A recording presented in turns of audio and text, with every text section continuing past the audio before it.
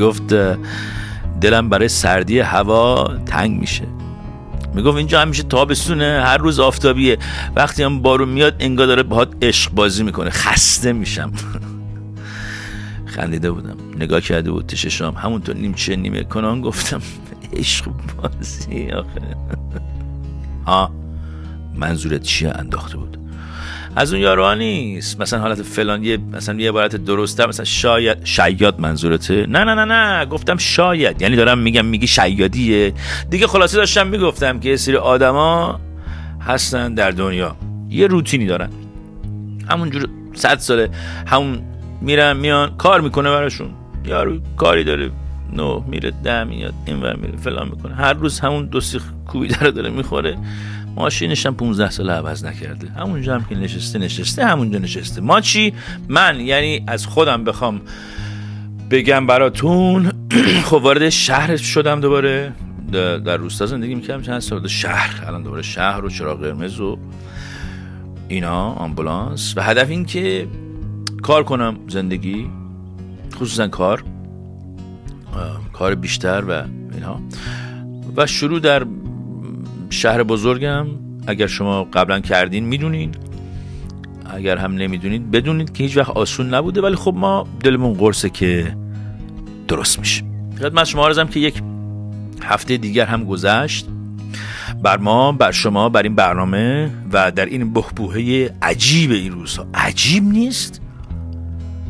خیلی روزهای عجیبی، اخبار عجیب و غریبی از سراسر دنیا و ایران مخابره میشه. روسیه داستان شده، اونجا چه خبره، چه شوی اونجا پوتین را انداخته من نمیدونم. زیادم با این پوتین من حال نمی کنم. میاد میره اونجا یه راست پیش خامنه‌ای برای سوغاتی میاره فلان فلان شده. یکی از دلایل علاقه من به ولادیمیر است. سوغاتی چرا میاری براش؟ من کلا اعصاب پوتین ندارم. ایران هم میگید شما خود حتما در جریان دیگه، من اخبار مخبار نگم تو این برنامه. شما در جریانه که در یک سکوت غریبی ما به سر میبریم و نظاره‌گر دورانیم. ما همونطور که پیشتر در این برنامه منده مطرح کردم، در دوره گذار به سر میبریم ملت، و اینجانب با اجازه شما قصد یک خانه تکانی کوچک دارد که در هفته های آینده به صورت مشروح بیان خواهد کرد. برای همین یک حالت اینجوریه که حالا که فرصت هست ما بیایم که یک مقدار راحت تری به مسائل بپردازیم تا این دوره گذار به سلامتی فلان شود و ما هم به مراد دل خود رسیده باشیم. من به خاطر موقعیت این برنامه، شاید خیلی از شما ندونید که من این شانس رو داشتم که حرکت کنم. من چون تو این خونه رو تو استودیو خونگی خودم همیشه می ساختم، بعد از داستان کووید و کرونا و اینا شد که برم این برنامه رو در شهرهای مختلف و کشورهای مختلف تهیه اجرا کنم. هر شهری، هر کشوری، هر موقعیت اجتماعی، هر جای مکانی که در اون هفته بودم روی این برنامه تاثیر گذاشته و گاهی کاملا در تضاد با مود برنامه اون هفته بوده و محیط اطرافم. ولی اینجوری بوده. شاید مثلا یه روزی نشستم نوشتم که توی چه شرایطی این برنامه رو در حرکت در جاهای متفاوت، خونه ملت، نمیدونم پیش دوستام، نمیدونم استودیوی این استودیوی اون، کدوم شهر کدوم کشور. جالبه، شاید یه روزی گفتم این حرفا رو در یک پادکستی چیزی. الانم که اومدم لس آنجلس، اینجا یکی از دوستای قدیمیم آفیسش داده به من که من از اینجا الان دارم کار میکنم، این برنامه رو مینویسم. خیلی هم از ایشون تشکر میکنم. میشود از همینجا تشکر میکنم تا ما بتونیم یه جایی برای خودمون پیدا کنیم و باقی غذای خودتون بهتر میدونید دیگه. وقتی مهاجری همیشه مهاجری، از اول تا تهش مهاجری. حرفی که میخواستم بزنم و این ADD من نذاشت، یعنی تا الان نذاشته، این بود که از وقتی اومدم اینجا من با یه سری انسان جدید آشنا شدم، یه سری مهاجر تازه دیدم. تازه به قول آمریکایی ها میگن که تازه از قایق پیاده شده، بوت قایق اومده بیرون رو زمین. یعنی مهاجر همین 1-2 سال اخیر. و کلا باید بگم که از نظر من و به نسبت آن چیزی که از این شهر میشناختم خیلی تغییر کرده داستان و انگار که ما شهید دادیم و شیر خورشید و از این حرفا. خلاصه اینکه شرایط اینجا الان برای مثلا یادایی مثل من، حتی اینکه یه دفعه بخواد بیاد توی شهر و موو کنه اینجا زندگی کنه، اینا ایدئال نیست ولی بدم نیست. و کلا البته خیلی اولش خب همه چی میخواد بهت پنیک بده. مثلا من در بد ورودی شهر یه دونه چیز خریدم، دفترچه روش نوشتم پنیک، شروع شد پنیک. ما هم که کاری میکنیم در شرایط پنیک اینه که طنز میگیم. من اونجوری دفعه از خنده های الکی و طنز و از این تا اون که مثلا اضطراب پنیک رو لاپوشانی کنیم. البته در شرایط کنونی میتونیم برای فرار از پنیک به همون استایل قدیمی خودمون برگردیم، یعنی موزیک، ساوندبایت، نقهای بنده، موزیک، ساوندبایت، نقهای بنده، موزیک، ساوندبایت، نقهای بنده، موزیک، ساوندبایت، نقهای بنده، موزیک، ساوندبایت، نقهای بنده، موزیک، ساوندبایت، نقهای بنده.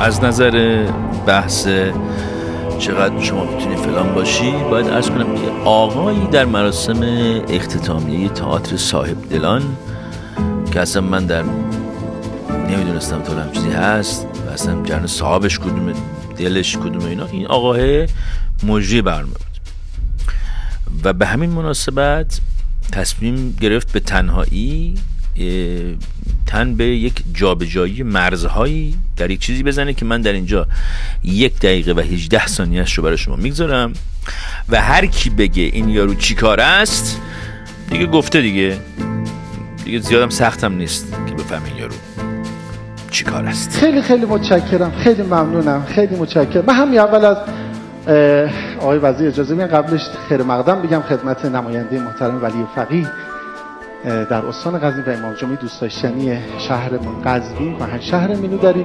اجازه بگیرم از آقای وزیر و مقامات عالی رتبه که آقا تکلیفمون رو بدونید، تشریف بردید بالا، من فقط میتونم به شما درس بدم یا میتونم ماچتونم بکنم؟ ماچ میتونم بکنم، تشویق کنید میتونم ماچشون بکنم. آقای وزیر که تشریف بردن، در اولین دیداری که من خدمت ایشون مشرف شدم جشنواره رسانه ابوذر بود. به یمن ورود ایشون یک برف سنگین اون روز اومد، ما همه گفتیم مثلا کلا ورود ایشون به قزوین کنسل شد، دیگه به هم خورد، ولی ایشون مقتدرانه تشریف آوردن. بچهای رسانه فکر میکنم 2-3 ساعتی منتظرشون بودن و من تقدیمشون کردم که آینه از مهر و وفا آوردید، همراه خودتون خیر و برکت آوردید با اون برف و با این صاحب دلان. قزوین به قدوم شما مزین شده است. آقای وزیر خوش آمدید، صفا آوردید. خیلی خیلی خوشم، خیلی متشکرم. ما اینجا یه حاج آقای کاظمی داریم که الان معاون سیاسی امنیتی استان دارن. هر وقت دلمون میگیره ایشون نگاه میکنه آروم میشه. آروم میشی؟ بذار من از همین آخر شروع کنم. میگه من یک معاونت امنیتی در استان دارم، هر وقت دلم میگیره میرم پیشون آروم میشه.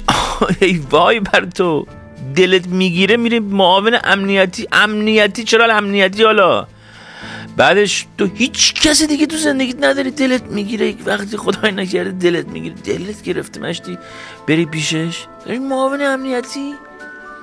چقدر تو زندگی تنهایی داری تو.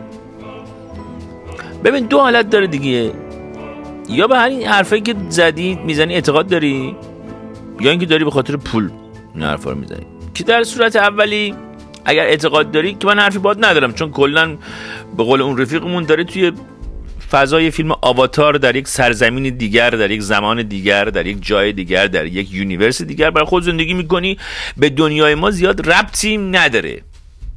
برای سرگرمی مخاطب، شاید ایشالله که هر جا هستی سلامت باشی، و یا داری پول میگیری که آخه لامصب مگه چقدر دارم بهت میدن مگه آقا؟ اگه اینقدر خوبه و اوضاع ما بلنشیم بیام اونجا از این حرفا بزنیم ما چقدر مگه پول میگیری آخه لامصب؟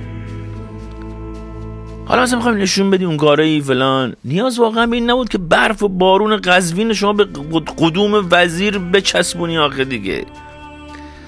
و البته من اینا خودش یک مبحث ها، این جشن‌های اخیر بعد از زندگی آزادی اینا و این فضایی که تو برنامه‌های تلویزیونی صدا و سیما ایجاد کردند، جشن‌هایی که میگیرند، نمیدونم مسابقاتی که اجرا میکنن، آدم‌هایی که دعوت میکنند، حالا خارج از مجریان و اینها، آدم‌هایی که اون گروه از آدم‌هایی که انتخاب میکنن برای شرکت کنندگان در برنامه‌ها، سرودهایی که خوانده میشه، این برنامه‌های عجیب و غریبی که این روزها مشاهده میکنم، استعداد یا نمیدونم اون چه استعدادی رو تو میخوای پیدا کنی از اون برنامه، من نمیدونم.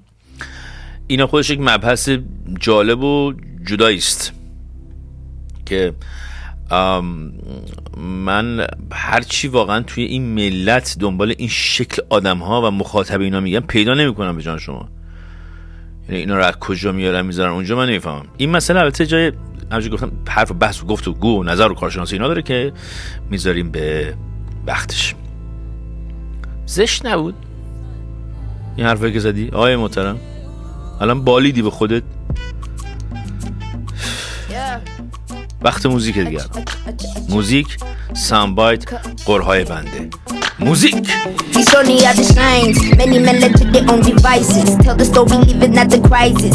Savvy, quite shocked to be divorced. The hunter should be looking at my balls. I'm lying, I'm king, man, I'm rose, I'm feeling it. But the course of what is the cost? I'm healing, I'm dealing with my heroes, oh shitting on my flaws. When I was younger, you was on my goals. Now it's replaces.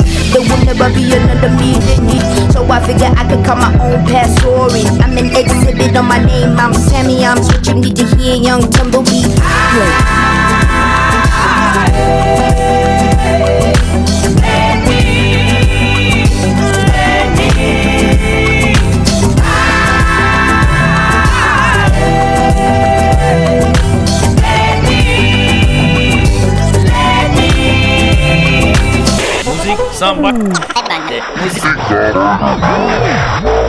از لحاظ میزان قضیه و اینکه کی داره چی میگه اگر بخوایم نگاه کنیم، باید عرض کنم که این روش هایی که مشاهده کردید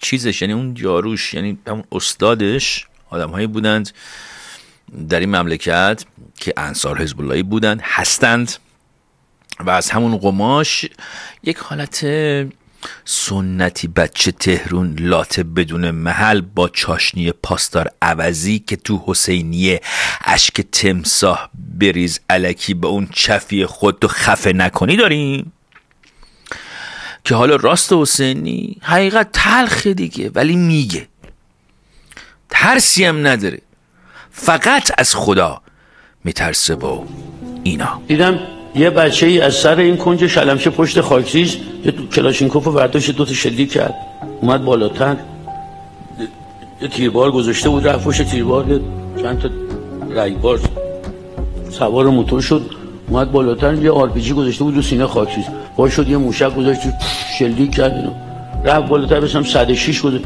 آقا جان اینجا چیکار داری می‌کنی؟ چی دار؟ گاجی مگه نمی‌بینی خط خالیه، نیروی نیست. ما بهش 10 نفر آدمی این کارا رو میکنم که اون بر باورشون بیاد چه خبریه. دقیقاً حال روز این روزها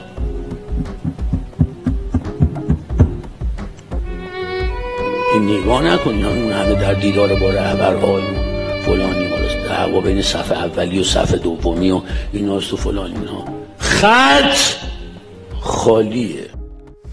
تو همون دوره شلوغی‌های زندگی آزادی ملت همش تو همین توییتر میگفتن بابا اینا ترسیدن، تعدادشون زیاد نیست. الان ایشون داره همینو میگه. یه کوچولم اگر شاهد می بوده باشید به خامنه‌ای زد که یعنی این آدم‌هایی که میان صف اول دوم تو میشینن تو رو ببینن، به سخنرانی‌های تو گوش بدن، با هم دیگه دعوا میکنن سر اون اول دوم صف و اینا همش قلابی بوده، فیک نیوزه، نگاه نکن شما. باش. اینجا هم البته بنده باید 2 مسئله اشاره کنم. اول اینکه اون آدمی که توی خط شما دیدی آرپیچی عوض میکرد، میرفت از این خاکریز به اون خاکریز در جنگ، دمش گرم، داشت از وطنش دفاع میکرد و خط شما با خط اوشون برای ما خط کشیه. شما جلوی ملت وایستادی، اونا پشت ملت وایستادن، ازشون دفاع کردن. خودتو واسه به اون خط نکن.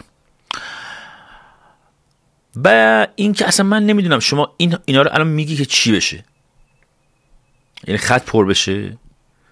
الان ملت بیان، این تبلیغاته، الان داری مثلا میگی اینو میگی که مثلا ملت بگن خط خالیه، بریم همه کارت بسیج بگیریم، بریم ملت رو تو خیابون بگیریم اذیت و آزار که شما خطت پرشه.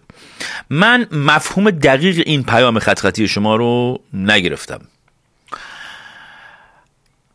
به همین علت میخوام که موزیک بذارم الان برای ملت، موزیک سامبایت قور و اینا، ولی میخوام بهتون بگم که این کی بود. این آقا اسمش بود سعید قاسمی که یک نظامی بازنشسته است، همونجور که عرض کردم از اعضای پیشین شورای مرکزی انصار حزب الله باشد. یک برای خودش کاراکتریه، شخصیتیه که من یه روزی وقت بکنم بهش میپردازم. فعلا شما رو با موزیک اینجای برنامه تنها میذارم. پس چی شد؟ موزیک سامبایت.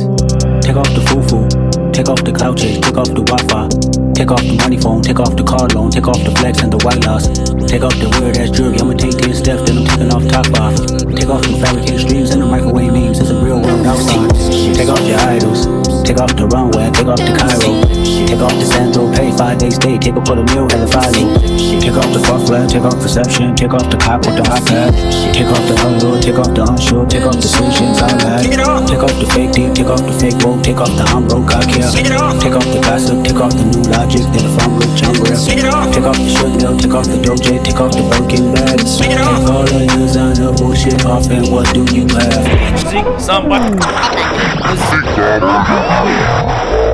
در این فرمول موزیک فلان سامبایت بسار قرهای بنده که عرض کردم، ما همیشه از همون زمان برنامه 5 عصر و اصلا از اول همین برنامه پارادوکس، یعنی 7 سال پیش بودن، همیشه یه پای ثابت آخوندی هم ما تو این برنامه ها داشتیم که یا حرفای 100 تا یغاز میزد، ما هم اسخره میکردیم میخندیدیم، یا از این روایات من درآوردی داشت که خب مسخره میکردیم میخندیدیم، یا اینکه مثلا چه میدونم یک تفکر خرافاتی احمقانه ای رو داشت نمایندگی میکرد که مسخره میکردیم میخندیدیم،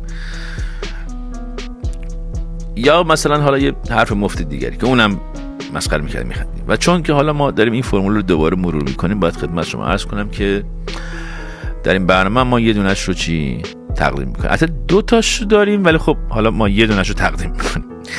ولی قبل از پخش این سامبایت بذارید که من فضا رو براتون نقاشی کنم. 2 نفر جلوی هم نشستند، برنامه تلویزیونی، یکی هم وسطشون نشسته. این 2 نفر یکیشون آخوند، لباس آخوندی تنشه، یک کتاب دستشه، اون یکی هم آخوند هست ولی لباس تنش نیست، یه بخشه دستشه. منظور که گفتم لباس تنش نیست، لباس آخوند تنش نیست، نگین حالا لخ بود اینا، نه. 2 تا آخوندن، یکی لباس آخوندی تنشه، کتاب دستشه، اون یکی لباس پوشیده مثل آدمیزاد، یعنی پیرهن شلوار، به بخچه دستشه. یکی از این جوانک های ریش بلند درویش نمای فلان نمون وسط نشسته عرفان مانند به عنوان گرداننده آنچه مناظره کارنامه 35 ساله خامنه ای بوده مثلا. یکی از اینا شهاب الدین حائری شیرازی، فرزند امام جمعه سابق شیرازه، و دیگری هم یک آقای اسم نام علی زوعلم یا هر چیز دیگری از حوزویای حامی خامنه ای. این آقای شیرازی که نزدیک اصلاح طلباست، مرید خامنه ایه، یعنی شما اونجوری نگاش نکن که حالا فلان. شما یعنی آدرس اشتباهی نری. ولی من اینجا میخوام حرفای ایشون رو براتون پخش میکنم که در مناظره با اون میگه شما تیر نزنید به مردم ببینم مردم چقدر میاد. استاد من چیز نکنم، قاتل هست که باید تیر زنه. بابا این که قاتلی که ما نمیگیم تو قاتلی تیر زدی، مردم میاد تو خیابون تیر میخورن. استاد من خواهش میکنم، آقای دکتر خواهش میکنم، اینقدر آدم کور شدن تو این راهپیمایی، بعد میگید مردم همراهی نکردن. خب مردم نمیخوان کور شن. شما مثل فرانسه برخورد کن، کور نکن مردم رو. تو اعتراضات اخیر رهبری فیلمش هست، یه نفر تو اعتراضات فرانسه 3-4 سال پیش کور شده، صحبت میکنن میگن ببینید اینا حقوق بشرشون ها کور شد. حالا تو اعتراضات ما 250 نفر فقط تو خیابون کشته شدن به اعتراف نظام، بیش از این آمار هست. یه عالم کور شدن. بعد شما میگی مردم همراهی نکردن. بابا اینا میمدن اینجا گفتن که آقا عوض کن سیاست تو. اینا میگفتن حجاب اجباری نمیخوام. بابا حجاب اجباری نه فقهی هست، اصلا با فقه ما جور در نمیاد. من براتون اثبات میکنم. من استاد خواهش میکنم چیز نریم. من جور نیست. شما مراجع محترم به این نظرتون بگین اونا اعلام کنن. چه اشکال داره؟ یکی از مراجع اتفاقا مراجع گفتن این باقی این باقی محرماته. گفتن که امر معروف نهی از منکر احتمال تاثیر، یعنی احتمال تاثیر نداره نگو، ولش کن. بی اجازه از مراجع محترم اسم این طالب نویسم به نظر بنده فتوای فقهی. آقا تو کانال من هست فتواشو. کی گفت؟ همشون میگن.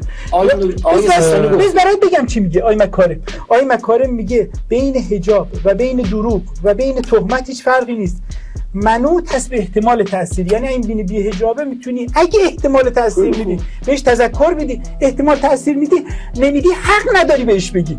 بعد تو اینجا میای طرفو میندازی تو ون رو زمین میکشی. شما همین رو معلوم نیست چطوری کشته شده. من میگم شما چقدر عجب حرفی میزنید. شما همین به هم میلوزید. فقط بافندگی شما این همه فیلم جنایت‌آمیز از رفتار نیروی امنیتی پخش شده توی فضای مجازی. نتیجهش این شده که من باید بخچه بگیرم دستم، لباس آخوندی رو نمیتونم بپوشم.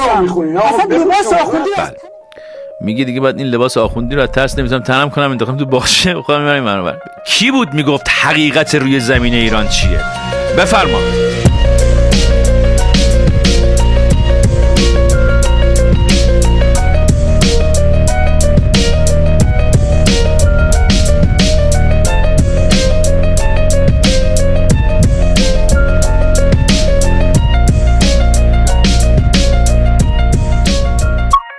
سه ماهه که از ایران خارج شدم و فقط میتونم بگم که بعد کلی تجربه و بالا پایینایی که تو مملکت داشتی و آخرش همه چی رو از دست دادی و مجبور شدی یه زندگی جدید برای خودت شروع کنی، سخت‌ترین بخشش در کنار دوری از خانواده، دوری از دوستات و دوری از مملکت از صفر شروع کردنه و این واقعا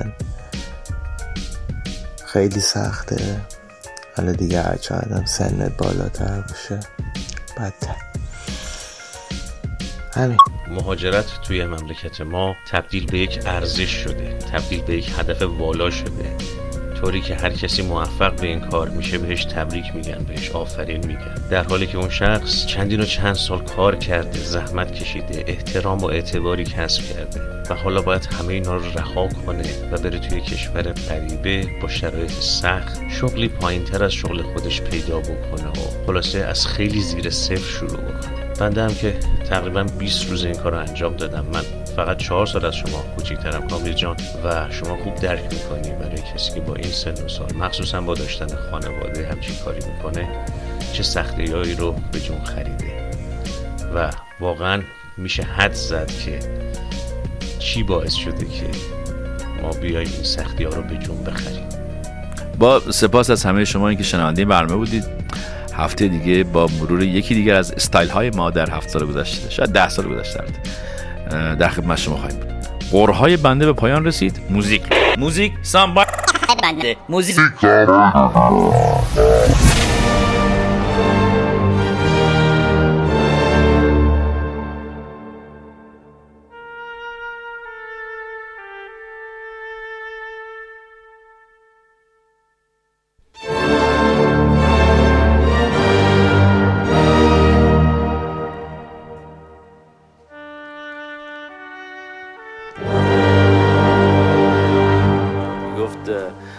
دلم برای سردی هوا تنگ میشه. میگفت اینجا همیشه تابستونه، هر روز آفتابیه، وقتی هم بارون میاد انگار داره باهات عشق بازی میکنه، خسته میشم.